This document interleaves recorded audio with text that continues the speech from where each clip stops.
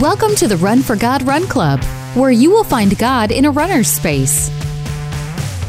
Welcome to the Run for God Run Club. This is your one stop each week to be motivated and inspired to get off the couch and onto the running trail where you can in turn inspire others to do the same.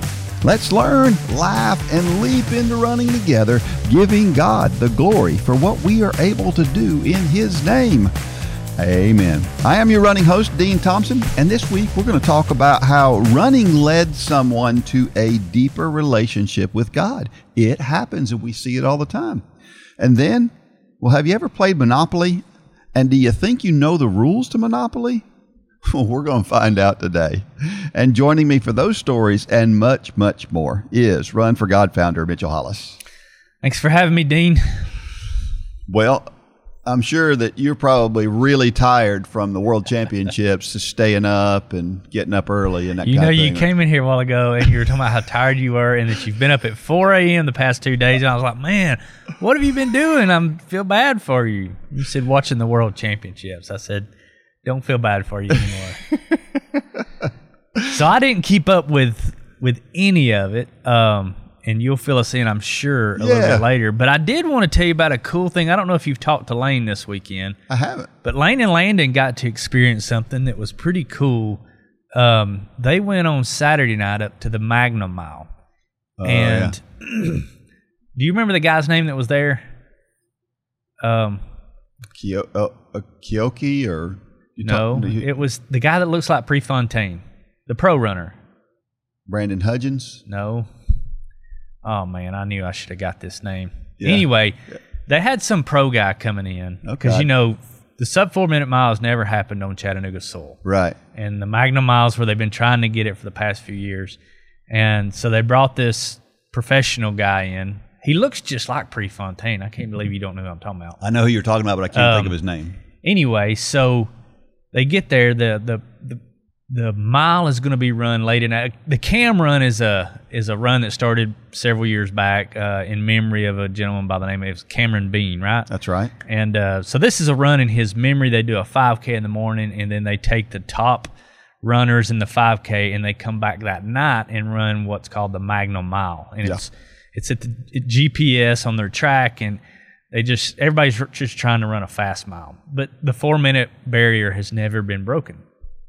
So they bring this guy in, and what was so cool about it, I watched the video, is it was late at night, I guess maybe 10 o'clock maybe, it's pretty late when the open field goes.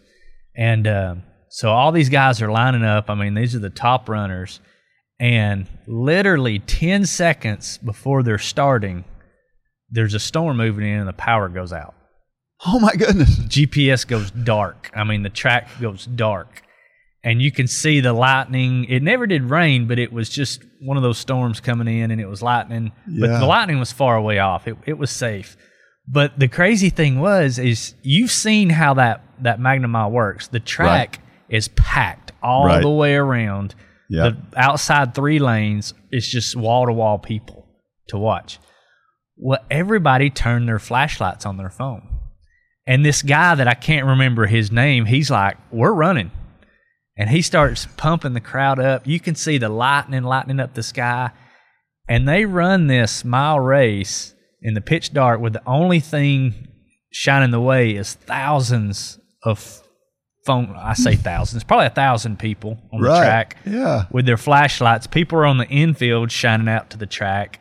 And they run this, and it is. You've got to watch the video. Oh my goodness! It is, the atmosphere is electric, and he ran 3:59. Oh, I mean, it was just. Lane said it couldn't have been a better setup for that to happen in Chattanooga. We'll have to watch the video a little bit later, but go check it out. The Magnum Mile. If you look it up on Facebook, I'm sure you'll come across some video because everybody was videoing, obviously. Maybe I can find a copy or something attached to. Find the video and maybe put it in the show notes. Yeah, see if you can do that. Yeah, I'll try to do that. Well, Lane's got one. I mean, you can get one from Lane. He videoed it. That'd be cool. It was the lights went off, and this guy's like, "We're running. Turn your flashlights on and let's go." I can't imagine because I've been there at time.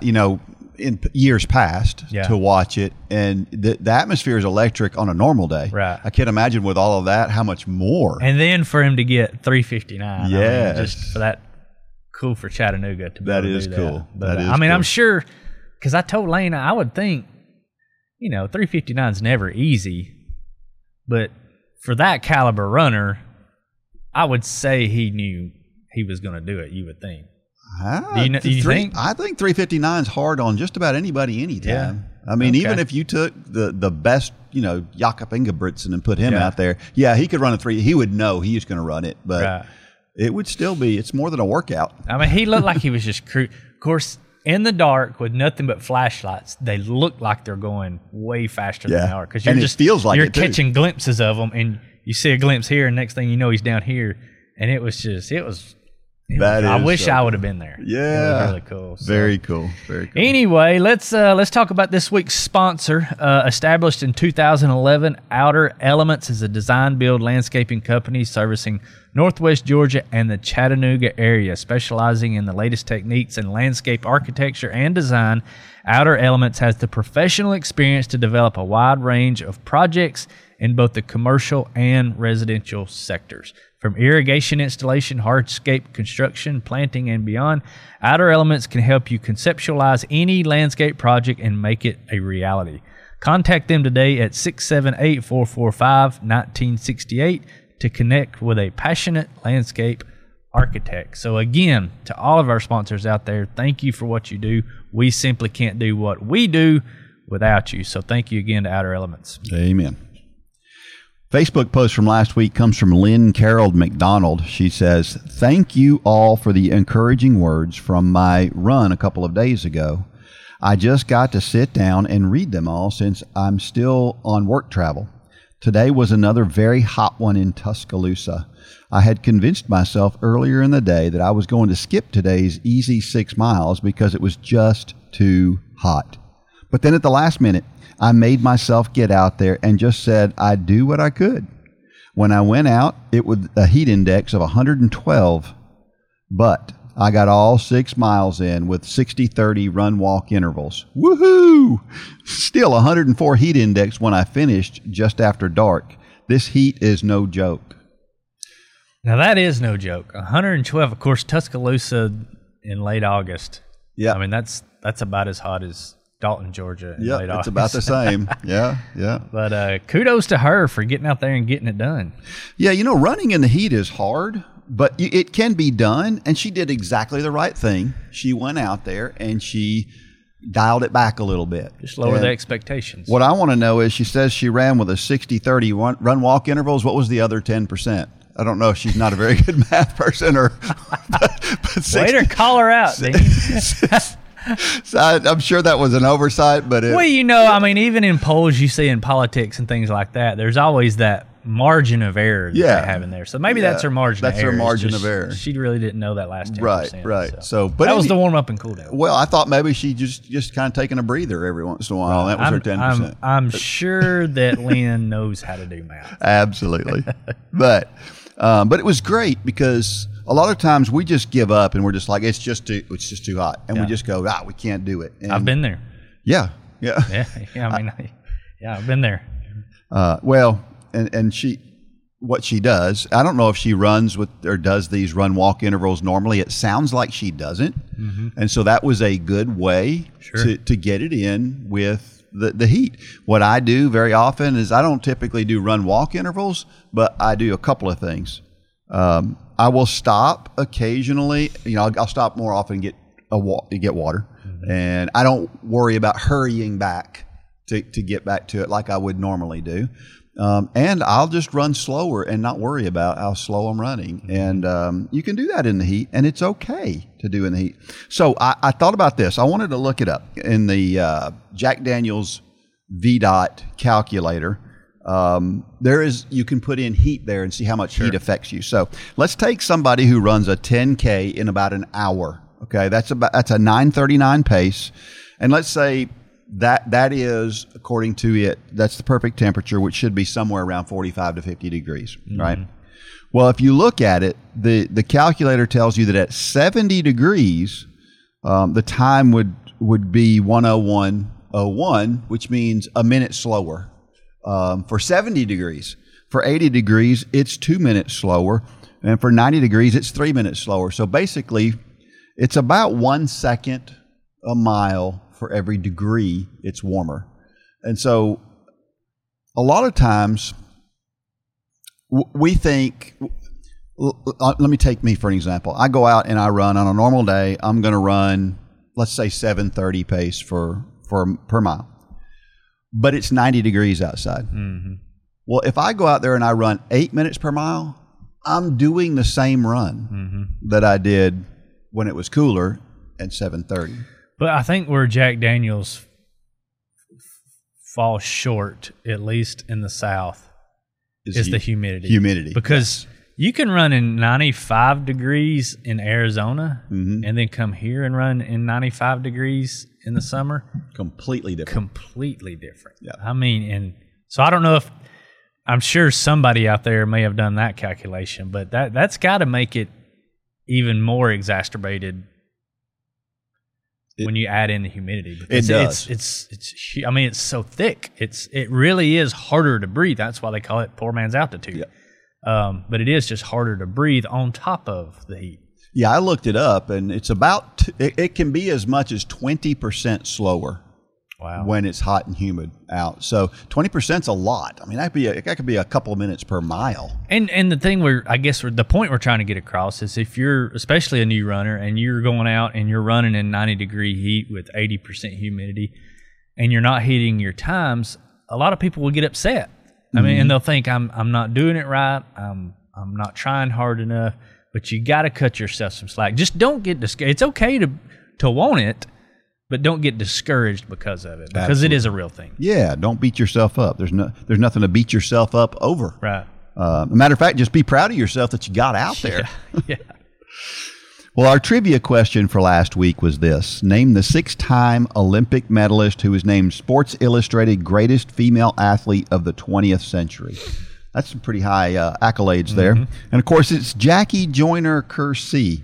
And if you watched any of the world championships this past week, they showed her over and over again sitting in the stands and cheering for mostly sprinters and Anna Hall. Anna Hall's our heptathlete. And it's amazing that Jackie Joyner-Kersee still holds the record for the highest point total in a heptathlon, and this was back in 1988. Now, help everybody understand what a heptathlon is. Okay, heptathlon is 7 different events, 7 or 8. Is it 7 or 8? Should be 7. 7. Hep would be 7. 7. Yeah. 7 different events that are done over 2 days. So they do 4 events the first day, 3 events the second day, and so there's the longest race is 800 meters. The shortest race is they have 100 meters, 100-meter hurdles. They have shot put. They have, I think, javelin. I don't think they don't do pole vault. Anyway, it's a mixture of track and field events, and so it's kind of overall how well rounded an athlete are you? And so this shows my ignorance.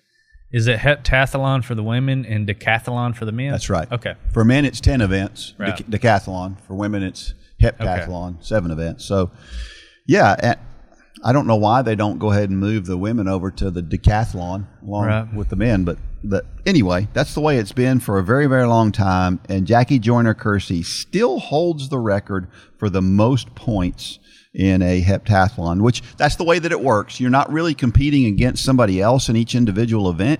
You're trying to do the best you can do to get a certain number of points. So if I run the 100-meter hurdles in 13 seconds, that gives me a certain point total. If I run it in 12.9, it's more points. So there's some strategy there. There is. Yeah. There is, for sure. Yeah. Anyway, Jackie Joyner-Kersee won 3 gold, 1 silver, and 2 bronze medals in both the heptathlon and the long jump over 4 Olympic Games. So she was out there for a long time doing it as well.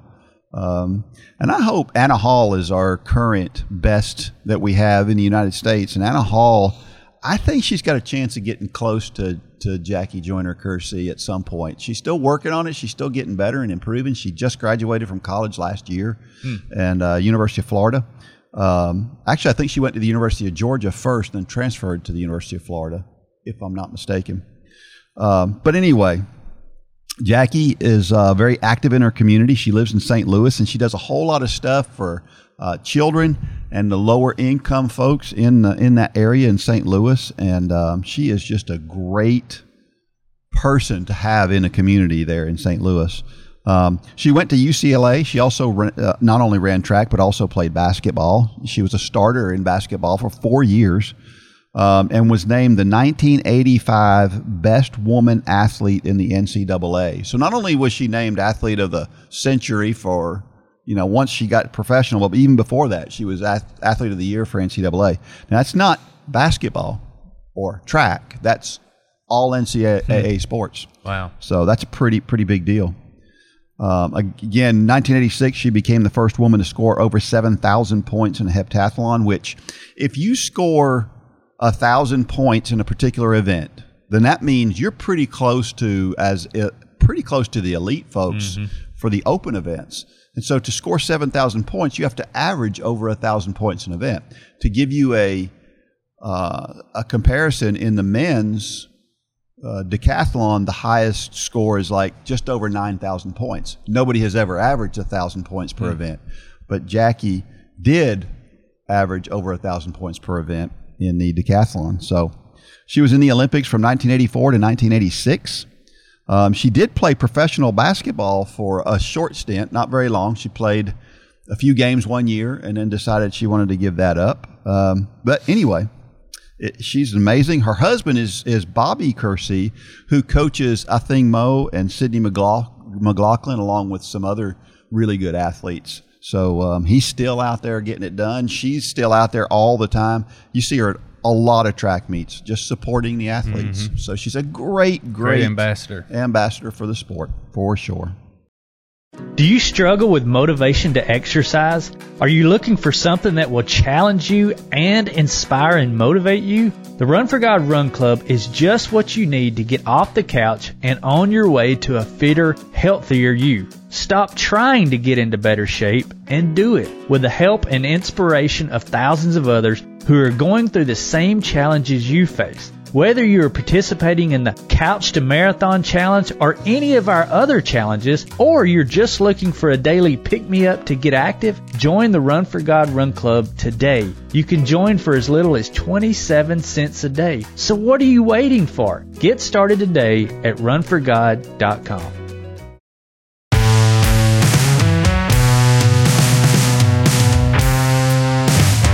All right, we're back, and we're still looking for your story. You know who you are. We're talking to you. That's right, you, the one that hasn't submitted your story yet that should have. Or you've alluded to it on Run Club Social or the Run Club Facebook page. You've alluded to it. You've given snippets of it. Yeah. Go ahead and write that thing out in long form. Absolutely. We need to hear it. And over the next couple of weeks, we're going to have somebody who's going to share their story live. And so we still have that ability too. If you're close enough and you can come in and participate right here, read your own story, it'd be great. We'd love to have it. Yep, for sure. Well, with it being so hot this summer in most places in the United States, some not as bad as others, what do you do to tolerate the heat? I usually don't. I'm one of those that if I'm planning to walk or run at 4 o'clock, I'm one of those that I put things kind of not physically on my calendar, but I'll have it mentally in my head for the day. And if it's hot, it's just hot. I've actually I've been working outside some, doing a couple projects on a project we have going, and it has just been unbearable. I mean, I think one day this weekend, no, it was last weekend, I changed 3 shirts in like 2 hours. I mean, it was just so draining. But we're getting a break this week. It's got some rain moving in, and maybe fall is going to kind of peek around the corner. I hope. That's what I'm hoping. Yeah, I don't really, some people will wait and do things in the evenings or early in the mornings. I've never been one to do that. Maybe that's the dumb side of my brain. Well, I think this past week, one day I went out, it was 99 degrees, and it was pretty oppressive. But the humidity was relatively low that day, so it wasn't as bad as some other days where it's been 89 and the humidity's been so thick you could drink it with a straw. Yeah. And, but I always like to look at these opportunities to get out in the heat as just that. It's an opportunity to add some extra resistance to my training, and it's a good thing to get the opportunity to do something. It's like running hills, right? We go out and we run hills on purpose. Well, running in the heat is a lot like that, as long as you're taking precautions and that kind of thing. And then I'm always a big fan of, well, if other people can do it, I can do it. So if somebody else is out running in that heat, then I can too. That's just always. Have you ever decided you were gonna push a run off to later because it's just too hot, and then you're driving down the road and you see one of your buddies out running, and you're like, and you run home and get your shoes and you go run right then? No, because I would have run. Really? Yeah. It's weird as runners, or is any, I guess, type of sport. It's like when you see somebody, you could have a scheduled off day. I'm thinking back to my Ironman days, because I don't think this way anymore, I don't think. But it could be a scheduled off day, and you see one of your training buddies out on the bike on a Sunday afternoon, and I don't know what it is inside of you. You feel like you're losing, or you're messing up, or you're. I know it's the feeling you're talking about. You know the feeling I'm talking about, and I don't know why that happened. I don't know if it's the competitive side. I don't know if that's a competitive thing, or if it's. I don't know what it is. Yeah, on my side, I think what I do is I get out there, and maybe I already ran that day, and I didn't do that much, and I see somebody else running, like I didn't do enough. I mean, that's my. Lane was talking about it this Saturday morning. Him and Aaron were running together, and Andy, his coach, had just. I don't think he got on to him, but they got a meet coming up this Friday, so I'm sure it was the normal pep talk, and it was supposed to be a very easy, slow run. Well, Aaron starts pushing the pace, and Lane's feeling good lately, so he goes with him, and he said before it was over, they killed each other. Yeah, but it's not like Aaron said, I'm going to beat you, and Lane said, I'm going to catch up with you. It was just a natural tick for tack.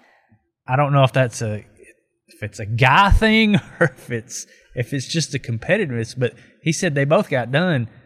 They had a great run, but it was not what they were supposed to do. And so Andy's probably going to get on to him for that now. But I've been there. Yeah. I've done it myself. Yep. It's hard not to. Sure. Well, we talked a few weeks ago about how you don't have to be a product of your environment. So just because you grew up a certain way doesn't mean you have to continue on that path. Well, here's a story about someone's journey. This comes from Anna Hers, and it's called To Be Continued. I've hesitated to share my story because it is far from over, but today I feel God urging me to at least start it. I grew up in a home where my mom took us to church every chance the doors were open. She marched us down to the third row, no matter how late we were for the service. She raised her hands during worship and whispered, "Praise the Lord," throughout the service. She put on a great show, but failed to be honest about the life we lived outside of that building. I understood that I needed God to be the center of my life, and I asked Him into my heart at a very young age. I also learned that you shouldn't be honest to anyone. I was so embarrassed by the life we lived. I worked so hard to overcome all the hurdles I saw in my path. Each time I conquered a mountain, I became a little prouder. Prayer was more of a check mark on my to-do list than it was a conversation. I asked God for things, but rarely recognized when He responded. My relationship was superficial for way too long. Then things changed. I found an amazing friend that ran. We would run together during our lunch break. I learned that there were people who truly loved God and wanted to share that love. We pounded the pavement and challenged each other to grow in our Christian walk. This started me on a journey. My path suddenly took a sharp right turn, and I began to see God opening doors for me. I found a great career for a company that allowed me to move across the U.S. to be a part of my grandkids' lives. I found the perfect home and an amazing church. I began to grow in my faith, but with that came the awareness of how much I needed to grow. I started doing small local races because signing up for a race made me lace up my shoes to train. I soon found that training on the beach was a spiritual experience. I spent my training time in prayer and worship, enjoying God's beauty. One night, while running in the moonlight, I was asking God what He wanted me to do, and I heard, "Serve." I dropped to my knees. I had never heard His voice like this. I wrestled with Him for a bit, but He revealed that He may not have responded throughout my life because I had not yet done just that. He was quietly waiting for me to do what He asked. I started running more so that I could spend more time communicating with God. I wanted to know how I was supposed to serve. I started focusing on others any time I did a race. I would run back with water to encourage those who were in the back.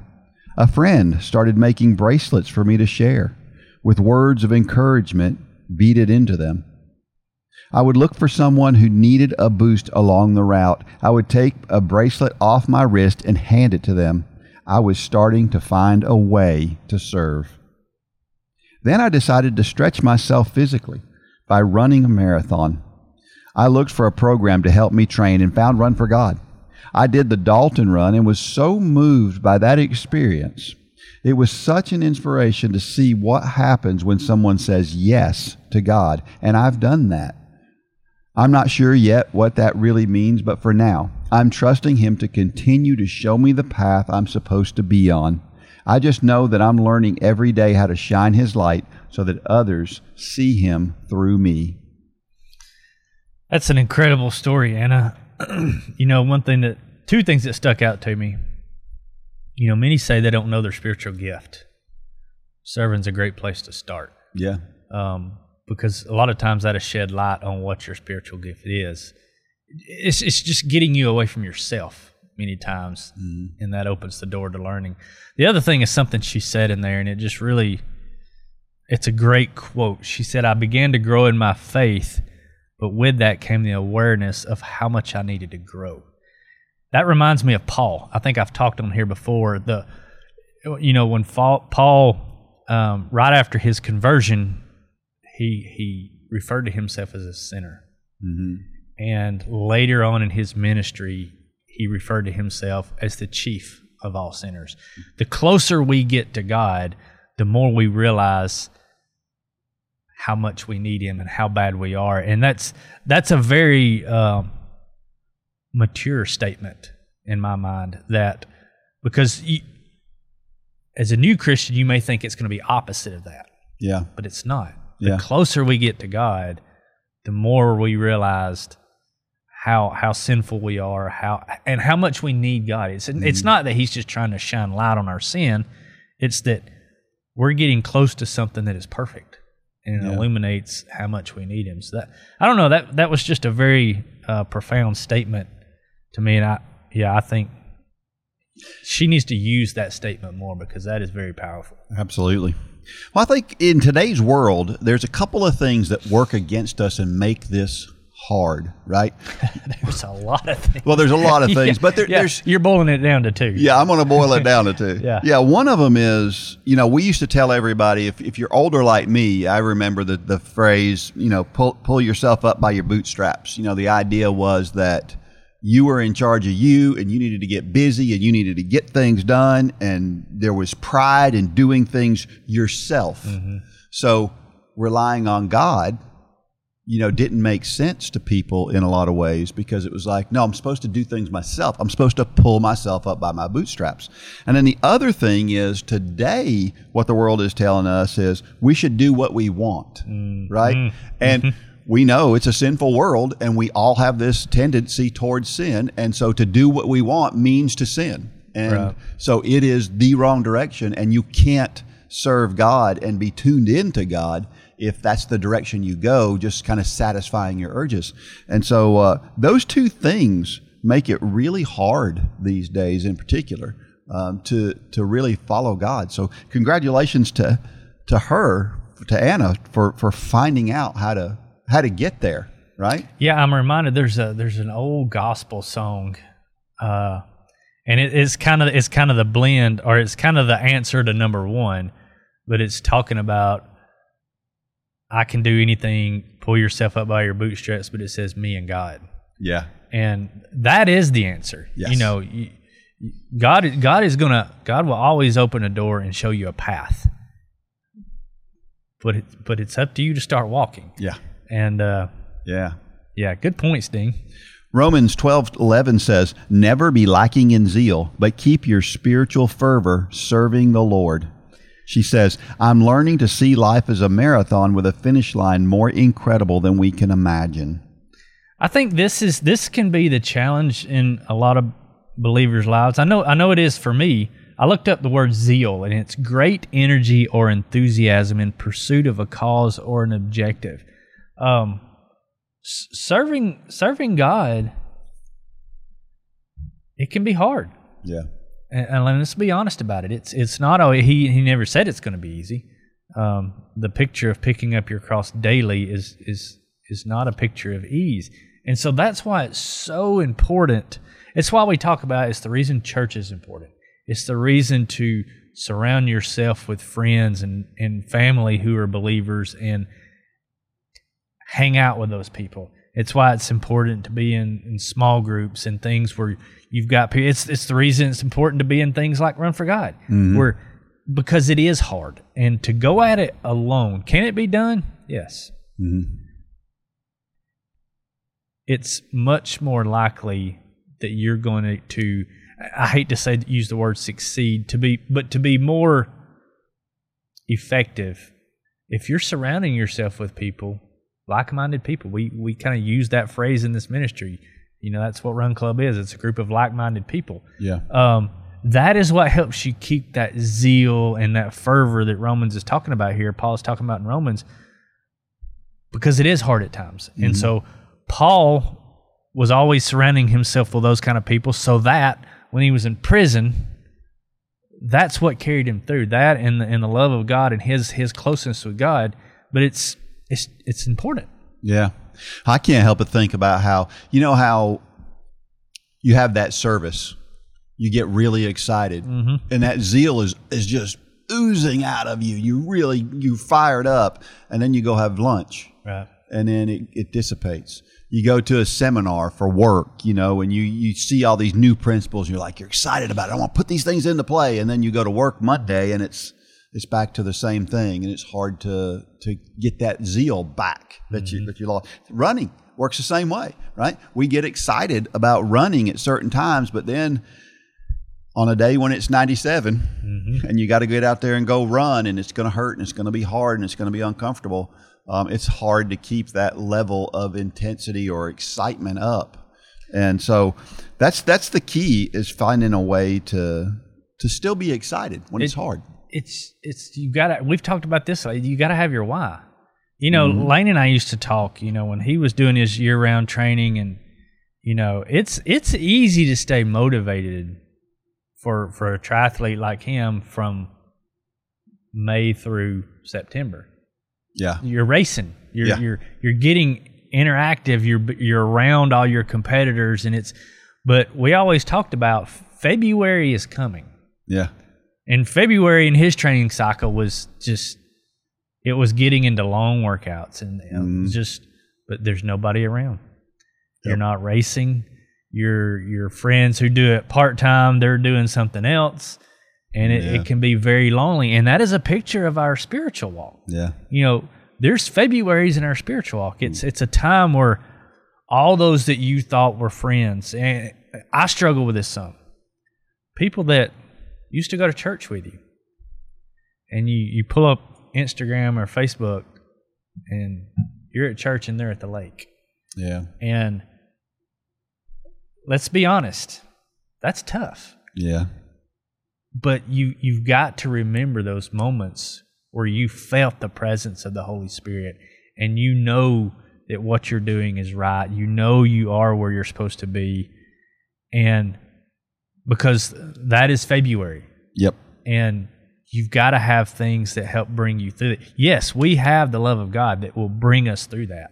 But God uses other people in our lives, and we need to take advantage of that. Yeah. We need to have that body of believers, whether it's a small group or your church family or this running club. You've got to have people that you can say, hey, I'm struggling with this. This doesn't make sense to me. And that's what's important.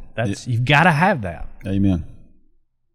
2 Chronicles 15:7, but as for you, be strong and do not give up, for your work will be rewarded. She says, I have held on to this verse for many years selfishly. I worked hard to get ahead. Now I'm understanding that that work means bringing others to Christ. Yeah, you're you're one of those guys. You like to be way ahead on stuff. You like to work. You like to plan that can things. Be a flaw, but but it's a good thing. It's a great quality. I'm obviously I'm the opposite guy. But I thought about this as it relates to this scripture reference, and this may be off base a little bit, but when I worked in South Georgia, we had these crews they were called DOF crews.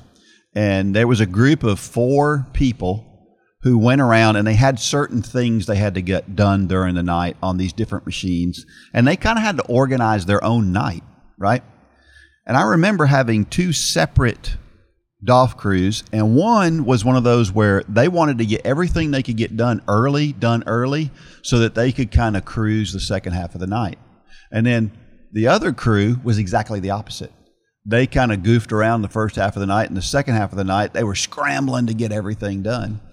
I'm the scramble guy. I was going to say, it's a picture of me and you. Yeah, it is. It is. But I remember that those people who were leaving everything the last minute, they always gave me heartburn. It's like, as the guy who's responsible for making sure it gets done, it's like it would give me heartburn, and I wonder, do I give God heartburn now? You give me heartburn. No, I mean, it's kind of funny because when we put on some races, and that's always my thing. People have heard me say this, and it probably sounds like I'm trying to get out of work, but it's not. I always say that what my goal for race day is for me to have nothing to do. Yeah, and the reason I say that is that we've planned everything. We've got the right people in the right place. We've got incredible volunteers. Everybody has their task to do, and all is well the night before the race. Yeah. Because I know I'm never going to not have anything to do. Something is always going to come up.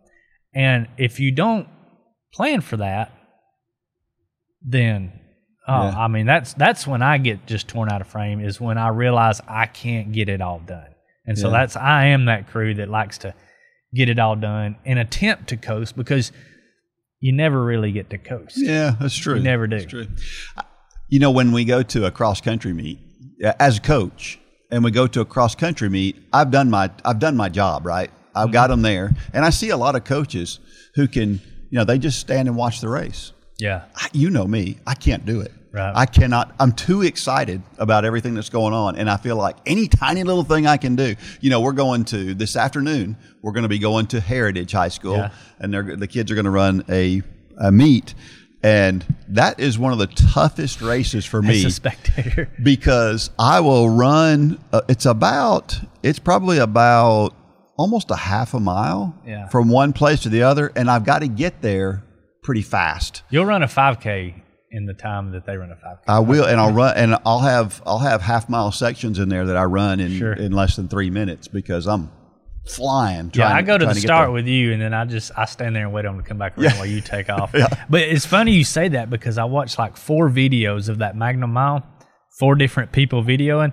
Every one of them did the same thing, including Lane. They video the start, and then you see the camera. Everybody's running to the other side of the field. So there was a bunch of deans out on that field that night, where I would have just laid like, okay, they'll be back around here in just a second. Just hold your horses. They'll be back. Well, I think that is a level of excitement. It's a level of zeal, right, that you have for it. That doesn't mean if you're waiting for them to come back around, you have no excitement in you. That's not true. But I can't. It's like I can't contain it. Sure. And that's the way I want to be in my spiritual life. You know, I want to not be able to contain it. Right. When I meet somebody who doesn't know who Jesus Christ is, I need that same passion for wanting to get that across. Deuteronomy 13:4, you shall follow the Lord your God and fear him, and you shall keep his commandments, listen to his voice, serve him, and cling to him. There's That's one of the big 10. There's not a whole lot to say there. No. There's not. No, it's yeah. Like I said, that's one of the commandments, you know, and it's simple. It's simple. Here's a question. How does waiting on God to answer build spiritual muscles? How does that align with building physical muscles? It's the hardest part, but it's where the most gains are made. Rest, waiting, and this we use waiting in the spiritual realm, rest in the physical realm. That's the hardest part, especially if you're very competitive, especially if you have big goals. And, you know, so as I get older, I don't have as much of a problem with rest days. Yeah. You know, I kind of embrace it. When I was younger, it was like, just like we talked about, I'll see a guy on a bike and I'm like, I got to go get my bike. I don't care if it's a rest day. Yeah. But your gains are built in the waiting, in the resting, in the reflecting. And, you know, God brought me to a great sermon yesterday morning. Well, am I taking time today to shut things down and just meditate? A lot of times that's why that fizzles out. Because we don't give ourselves time to even think about it or meditate on it or pray about it. We're just on to the next thing. And that's true. I feel like a broken record on here sometimes. It's where society has us. Our schedules are so cram-packed that we don't even have time to reflect on the sermon that we heard yesterday morning. Yeah. And same thing in our physical life. You know, we do the longest run we've ever done yesterday. Maybe that's a 10-mile run for you. And today we see somebody out on the track and we think, it would probably be a good idea if I go do a track workout today. Yeah. That's not a good idea. Yeah. It's amazing how these two things parallel each other. Yeah. Running and our faith. And it's sometimes you just got to find time to do nothing. Yep. Yeah, and we know that our body's building muscle while we're resting. And a lot of times, you know, I mentioned last week on the podcast that the story that I wrote kind of hit me hard while I was writing it. And it was because I was going back and reading what I wrote. Yeah. And which is that time to kind of take a step back and relax a little bit. And that's what we have to do. Don't you love it when your own words convict you? Yeah. Love it or don't. But yeah, absolutely. Yeah. I think about too, it's not quite exactly the same, but a lot of times it's when we relax that things come together. You know, we've all done that thing where you're trying to think of an answer to something and you can't think of the answer. And then it just comes to you 10 minutes later when you're just relaxed and you're not thinking about it. To me, that's kind of the same kind of thing. It's not the same, but it's that idea that you allow yourself to relax enough to let it soak in and let something else come out, right? Yeah, I mean, this is kind of a weird example, but, you know, I don't know if I've said on here, but Holly and I, we've sold our house, and we're building a new house, and we're downsizing. Both of our kids are about grown now. We don't need all the space that we have, so we're downsizing quite a bit. We've sold our house, and we're moving into a rental house right down the road from where we're building. And everybody's asking me, you know, when do you think you'll be in? You think you'll be in 6 months? And I'm like, I mean, we could build a house in 6 months. I said, I don't have a time frame, because what I know is that you can do things better. You can enjoy the process more if you just slow down. Yeah. And This is not my nature, the way I'm going about building this house. Yeah. It is just not. But there again, it's if we would do this in our spiritual lives, but we have these checklists, just like Anna said in her story. Sometimes prayer was just on a checklist. Now, sometimes that's okay. We've talked about that on here. Yeah. The point is you get it done, but that's not okay all the time. You need to let these things percolate and soak in, and we just don't allow ourselves the time. So many times it's because it's something to do with church. Mm-hmm. Well, I can't give myself to do that because I gotta get ready for the Sunday school lesson tonight, or the deacons meeting, or the committee meeting, or whatever it is. Sometimes church can get in the way. Yeah. And I don't say that meaning you don't need to go to church. Sometimes you may just need to come off some of these committees that you're on. Yeah. Pull back from some of these responsibilities and be more effective in a fewer things than be not as effective in many things. Good point. You're getting me off on a tangent. Well, here's another question. How does your running honor God? I think for me, it's obvious. God gave me a talent for running, and I try to encourage others who don't have as much natural talent as I do. Even just wearing the Run for God T-shirt can make a big difference. But my whole thing these days about running is just trying to encourage other people. And I guess in the Bible it talks about meeting people's needs. Mm-hmm.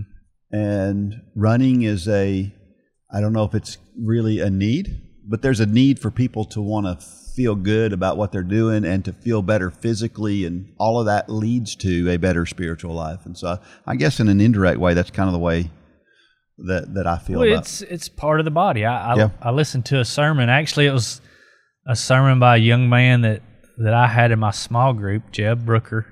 He preached again yesterday at his home church, and this young man, talk about zeal. Yeah. This guy's 22, 23 years old. And he is a Southern preacher, but he's on fire for God. But he was talking about that very thing, how everybody thinks what they do doesn't matter. And he said, the Bible is clear. We are a body. And when one member is not part, the whole body suffers. And he said, how would you feel if you came into church today and you didn't have your kneecap? Well, most people don't think about the kneecap.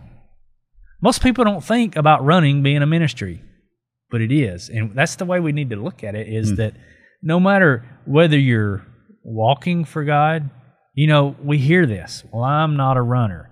Well, you're wrong in making that statement, or your perspective is wrong in making that, because you're downplaying what your ability is. God gave you an ability. Maybe the ability is to walk. That's my ability right now.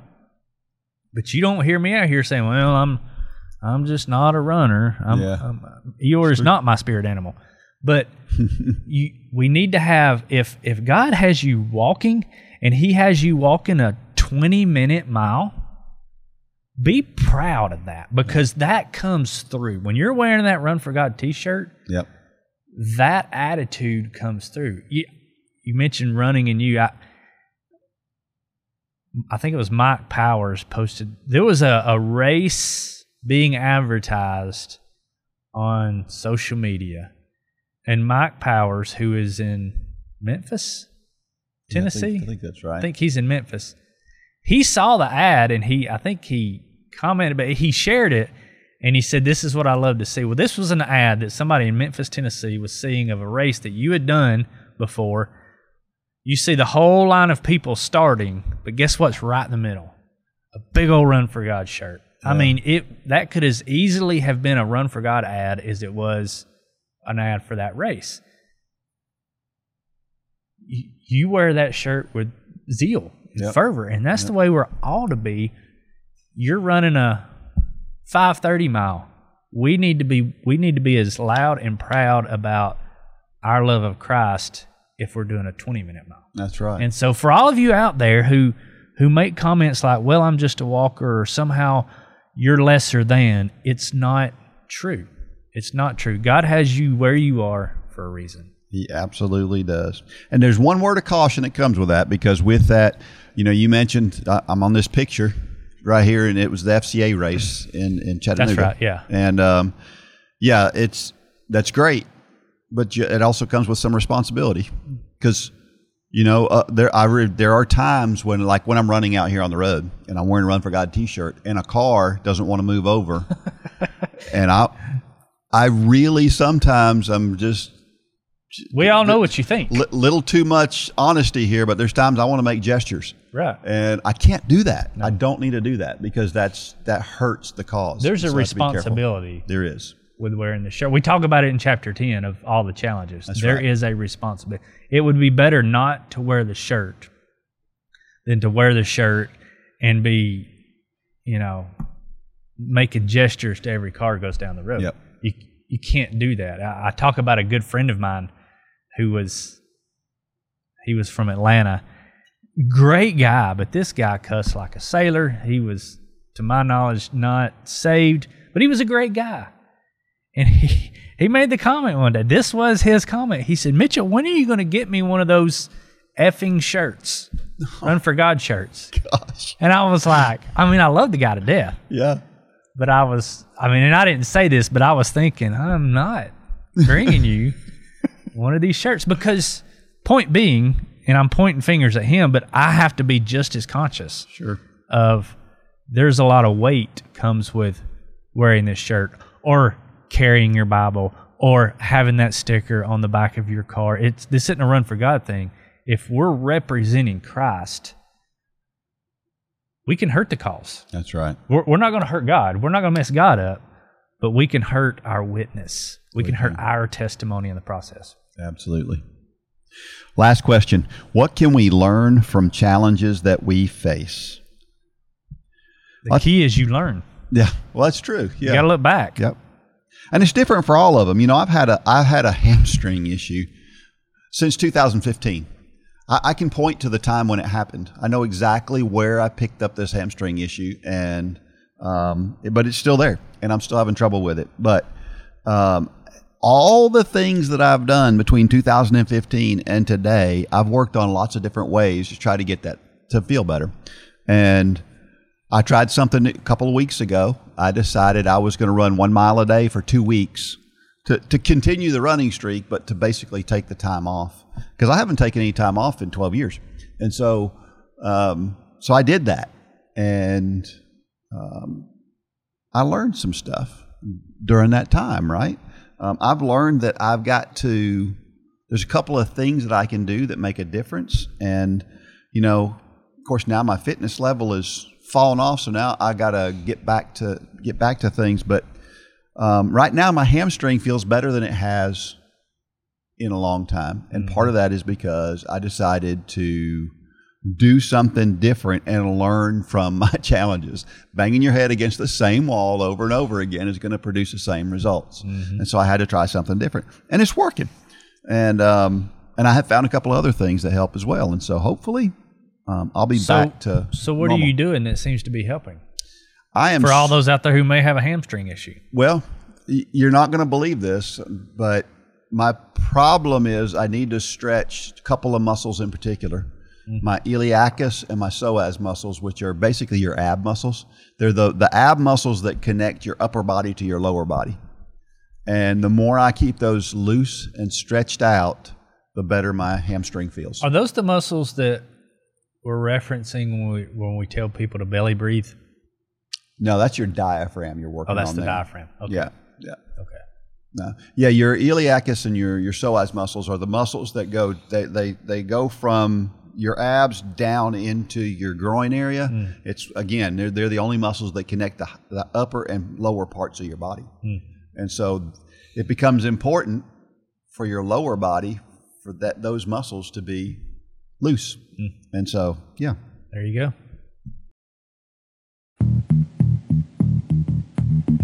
Would you like to experience the Bible in a different way than you've ever done before? Well, you can join me, Coach Dean, as I read through the entire Bible every day for a full year. You don't want to miss hearing this transplanted Southern boy try to pronounce those biblical names now, do you? It may be good for a laugh. In addition, I share running and walking tips and some inspirational quotes along the way. Get your daily dose of the Bible from a runner's perspective in the Run for God Run Club Walk Through the Bible. You must be a member of the Run Club to get access. So if you're not a member, join today. If you are a member, just find a Walk Through the Bible under the Nationwide Challenge tab.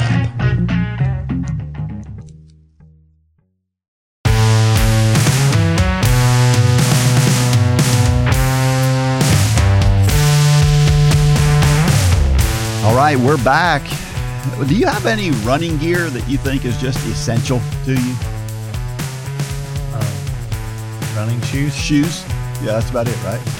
You and I are pretty simple when it comes to that. And even my running shoes aren't as expensive as a lot of people's. You know, I don't buy the most expensive ones. Maybe for racing shoes. But. They changed my running shoes. Have you seen my new shoes? No, I haven't. Did they change Nimbus? Yours too? Yeah, I don't have them on right now. I've had the same shoes for years and years and years, ever since I started running, really.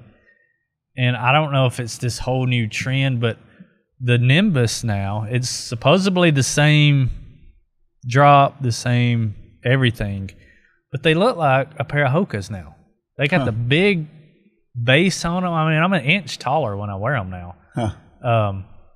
Yeah, I picked me up a couple new pairs the other day, and yeah, do you like them? Yeah, I like them. Good. You know, they've got the tongue now. I've always liked a tongue that's substantial. Yeah.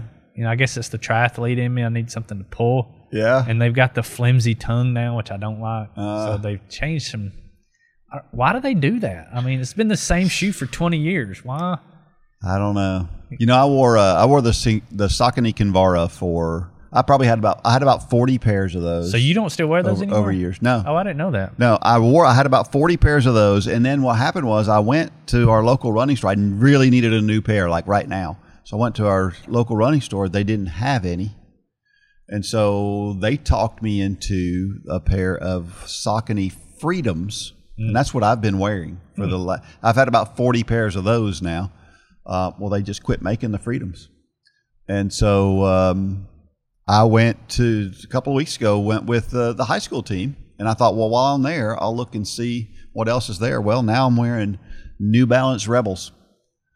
And completely different now. Yeah, and I like them. And so, you know, if there's a rep from Saucony out there listening, I've been wearing Saucony shoes for years, and I wanted to keep wearing them. Yeah. But, you know, you did away with my shoe. Yeah. And so I found something else. Yeah. So, these shoes are really, they're so soft. When I first put them on, I thought there's no way. These can't be good. They're just going to feel like running in sand or something. Yeah. It's just not good. But they're amazingly responsive, even though they're really super soft. So I like them. But anyway, you know, and then there's a couple of, you know, obviously you got to have your watch. You know, these days you feel like you're not running if you don't have a GPS watch while you're running. Now some people are fine with that. I like to have my watch with me. But I'm pretty no frills. Mm-hmm. I felt like the socks that I wear, I buy one type of sock, and I buy them 6 pairs at a time. Yeah. And you know, as they wear out, I throw them out, and then at some point in time, I buy 6 more pairs, and I throw them into my rotation. And then my shorts the same way. My wife is good about that because I won't throw them away. You know, I won't throw them away until I'm getting a blister, and I look down and there's a hole in them. Yeah. But my wife is good about sneaking things out, not just socks. Yeah. Plenty of other pieces of clothing that, you know, it's just getting comfortable and all of a sudden it's gone. Holly, where did my whatever go? I don't know where it went. You know? But you know where it went. Yeah, she watches over me in that way. Yeah, yeah. Well, I discovered something a few years ago. I used to run naked, with meaning not meaning naked, but without my phone, without any kind of music, nothing at all. And you know, I just left my phone wherever I was and went for a run. I found some shorts that I can wear that have a pocket and they don't, you can use it. Anyway, you can have a phone in a pocket. And so I've been running with my phone in my pocket now for years, and that's the only shorts I'll wear now because I can run with my phone and I can listen to podcasts or whatever while I'm running. And so that's made a big difference. But other than that, you just want to make sure that you wear clothes that are comfortable. Sure. And it don't cause chafing issues. Sure. That's the most important thing. And it don't cause injuries. Injuries. That's right. Get the right shoes. Don't try to save money on shoes. Absolutely. Get the right shoes. Yeah, what was interesting is I went from those Saucony Freedom shoes to those New Balance Rebels. They're $20 cheaper. Really? So, yeah, I like that thought. All right, it's a time for Dean's Thoughts, and that's a time when I share something that I've written about the intersection between running and faith. Well, have you played Monopoly? Well, there is a rule in Monopoly that I didn't know existed, and I'm going to talk about it in a running context. This is called Rules Are Rules. Nearly everyone in the United States has played the game of Monopoly. But do you know the rules of the game? For example, what happens if you land on a property that is not yet owned? Well, here is what the rule states. Whenever you land on an unowned property, you may buy that property from the bank at its printed price. You receive the title deed card showing ownership. Place it face up in front of you. If you do not wish to buy the property, the banker sells it at auction to the highest bidder. The buyer pays the bank the amount of the bid in cash and receives the title deed card for that property. Any player, including the one who declined the option to buy it at the printed price, may bid. Bidding may start at any price. That's a game changer. I've never known that. Did you catch that? If you choose not to buy the property, it goes to auction. I recently saw this rule applied as a player declined to buy the property and then bought it back from the bank for $1 before anyone else knew what was going on. I have to confess, I didn't know this was a rule, and I suspect many people do not know a basic rule to one of the most popular games of all time. How in the world did that happen? There are many things hiding in plain sight in the world. Some of those things are in the form of solutions to issues. If you have a chronically tight hamstring, there's probably a solution out there. You just have to find it. I tried a dozen different solutions for plantar fasciitis before I found one that worked. So sometimes you have to hunt relentlessly to find a solution to your problem. But there is probably one out there. My wife Debbie and I were recently on a trip to the Mayo Clinic. She has had issues for a long time, and we know the answer is probably out there somewhere. We just haven't found it yet. While we were in the doctor's office, she shared a shocking thought with us. Debbie has had asthma her entire life, but the doctor looked us in the eye and said, "It's just a theory, and I could be wrong, but I'm not sure you have asthma." There could have been a nuclear explosion, and I'm not sure we would have noticed in that moment. Sometimes it's easy to find solutions to problems. I can't count the number of times I have Googled the solution to a problem. It may take a few tries, but I usually find the answer I'm looking for. But sometimes the problems require more diligence. In Debbie's case, it has been over a decade. Solutions to your running problems are often easy to find, but sometimes they require you to keep searching. When that happens, it can be frustrating for sure. I like to reframe it as a challenge. It is much easier to search for solutions when you look at it that way. There have always been controversies in churches over issues that are not addressed in the Bible. A good example is music. Although the Bible talks about music, there is no single genre of music we are directed to use for worship. There are some who believe that using drums, for example, is not appropriate in church. But the Bible only gives us one direction.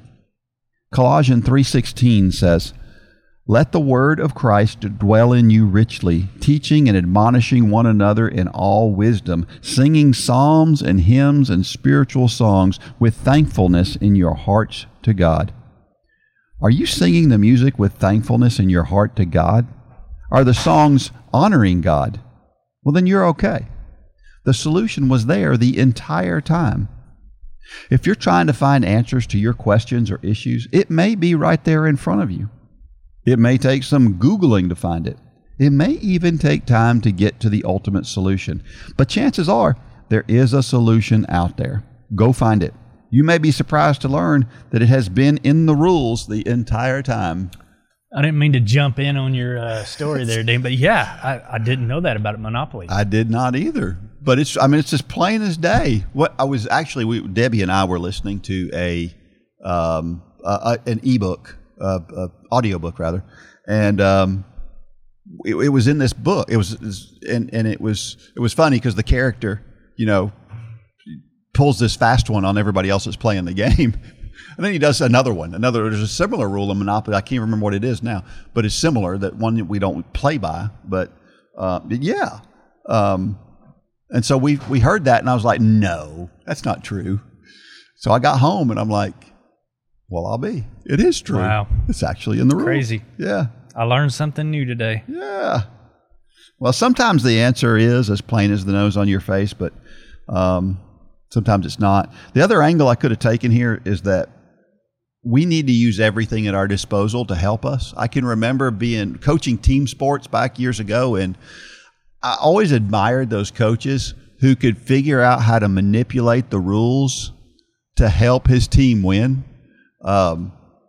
I was okay at that, but I wasn't the best. There were so many guys who I admired so much because they would take some rule and just figure out a way to use it. Mm-hmm. Nothing bad, nothing unscrupulous, just good, thoughtful ways to use the rules for yourself. And we need to do that. And sure. And sometimes, again, the answer to our running issues, our running injuries, or a training issue, or whatever, sometimes it's simple. We just need to look at the whole broad scope of options we have to us. Instead, we're looking at this very narrow thing, And when we spread ourselves out, it's the Mayo Clinic.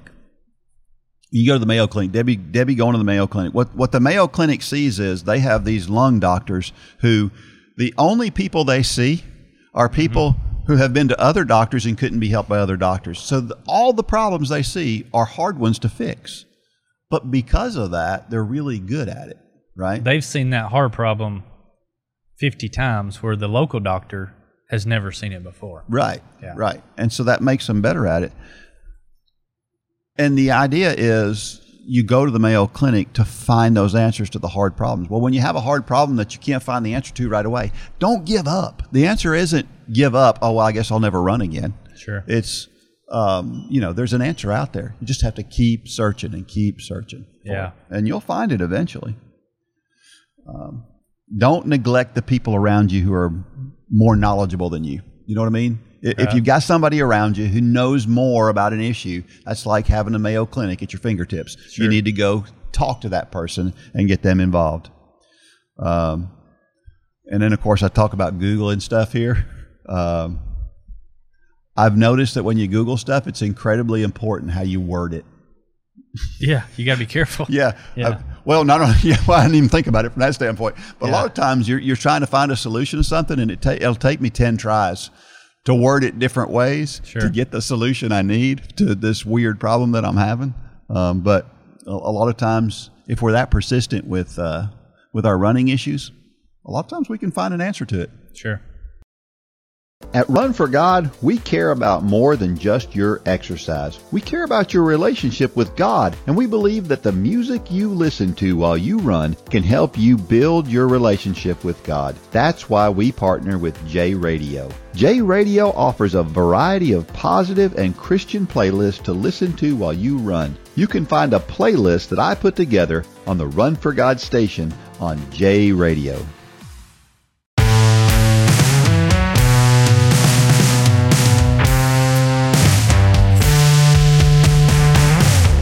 Every week I share a reason why running and or walking is so awesome.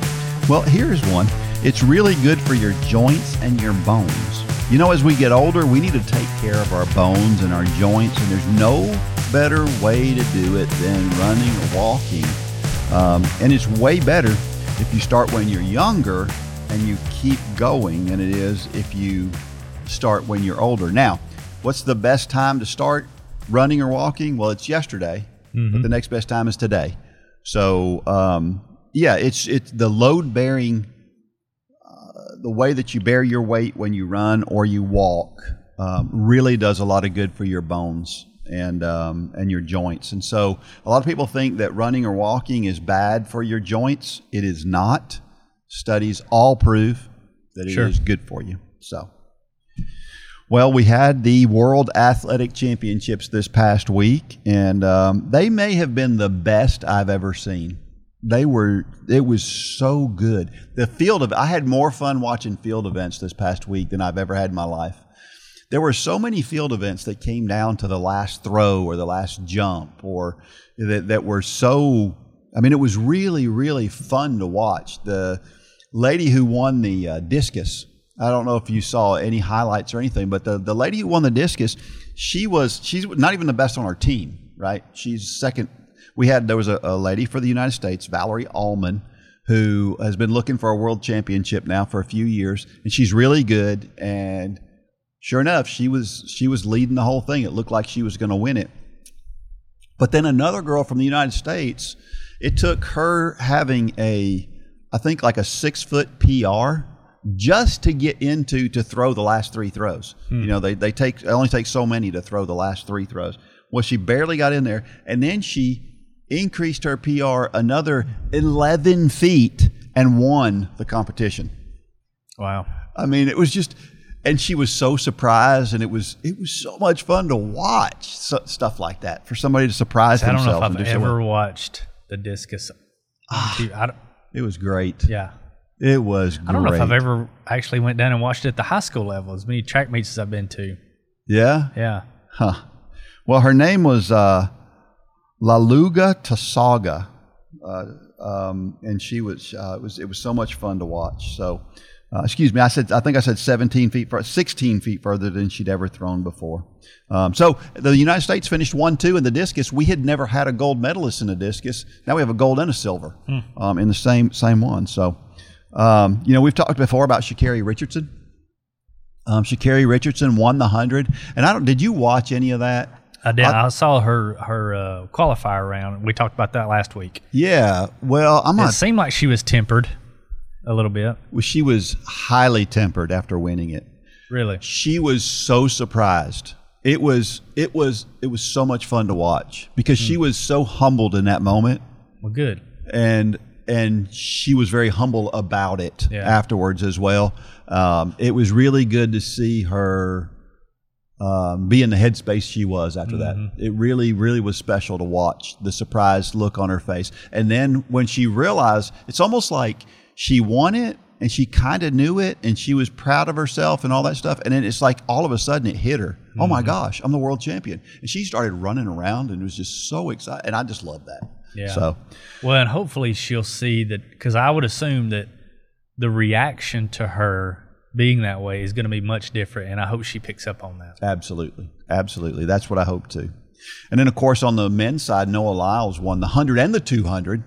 And I don't know if you saw he had during the ceremony where they were playing the national anthem. You know, he was being Noah Lyles, big smile, and he was happy. And as the national anthem was being played, the smile goes off of his face, and he gets this really thoughtful look on his face. And you can see what's happening is he's realizing the importance of this moment and that he's representing something way bigger than himself. Yeah. And he just broke out and started bawling. Really? I mean, he was just crying his eyes out. The two guys, the silver and bronze medal holders, were consoling him because he was just torn up by it. And it was so good to watch our athletes be such patriotic Americans. That was really cool to watch. And then Jakob Ingebrigtsen gets beat by Josh Kerr. Oh, really? Yes. You know, we've been saying for years that maybe Josh Kerr is the guy that can beat him because he's got a better kick than Jakob does. And sure enough, he outkicked him. Now, afterwards, we learned that Jakob Ingebrigtsen had been sick, probably had some kind of a virus or something. And you could see it when he came back to run the 5,000. he looked sick. And sure, he stayed back in the pack the whole time. He didn't take the lead until about 3 yards from the finish line is when he took the lead and won.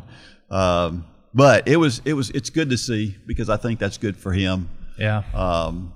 To know, but that he's still got work to do, because I'd still like to see him break that world record at some point in time. He's still got a ways to go to get there. So. Anyway, the USA won 4 out of the 5 relays. Used to be 4 relays. There's the 4x100 and there's a 4x4. And of course, there's men's and women's for each. But then now they have this mixed relay, the 4x4 mixed relay.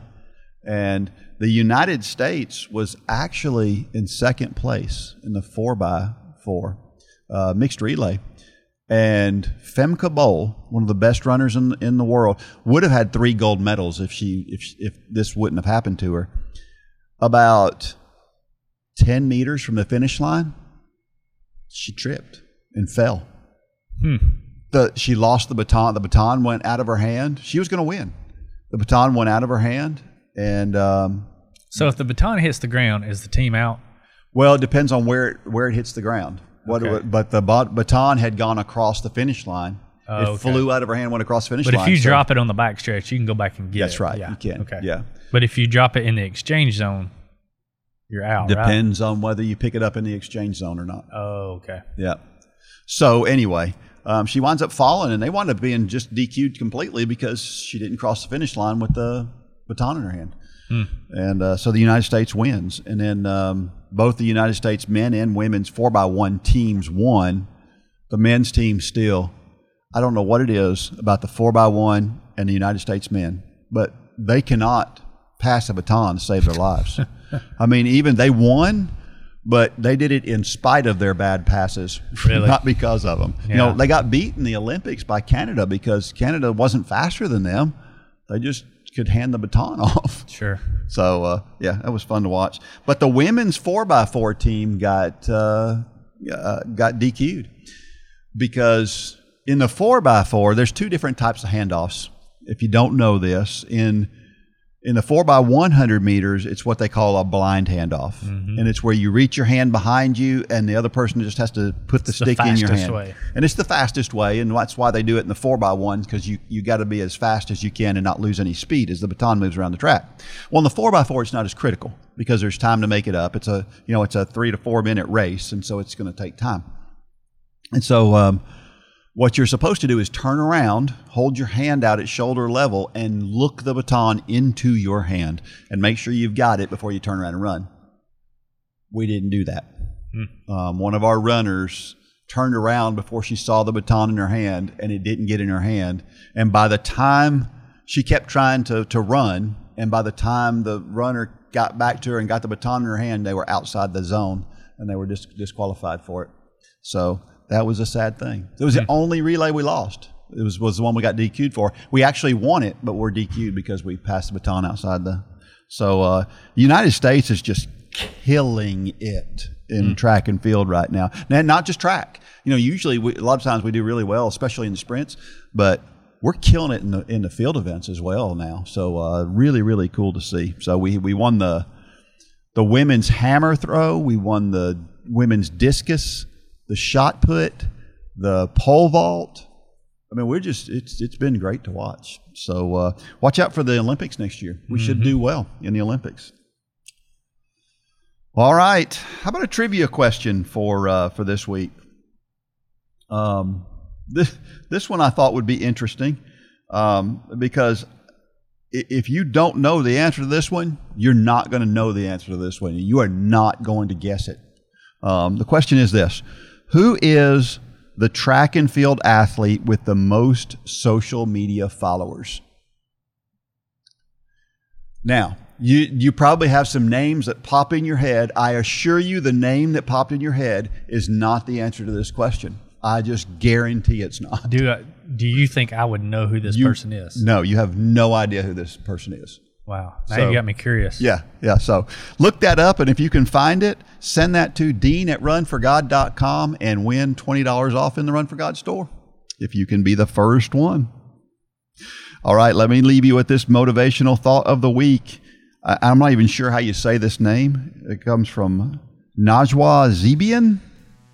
It says, these mountains that you're carrying, you were only supposed to climb. I like that. Well said. Yeah. So often we make things worse by making things out to be bigger than they are, and we're trying to carry them out Or rather taking than them just on. climbing them. Yeah. Sure. So, yeah. All right, 180 episodes down, and we are so enjoying this. We thank you so much for being a part of the Run for God Run Club podcast. Thank you for listening, and we just hope that we continue to do things. Again, give us feedback. Let us know. You can send messages to dean@runforgod.com and give us feedback on what you think we can do to improve, and we'd be glad to do it. Until next week, may God bless every step of every run and or walk. Go out there and shine your light. Good job, Dean.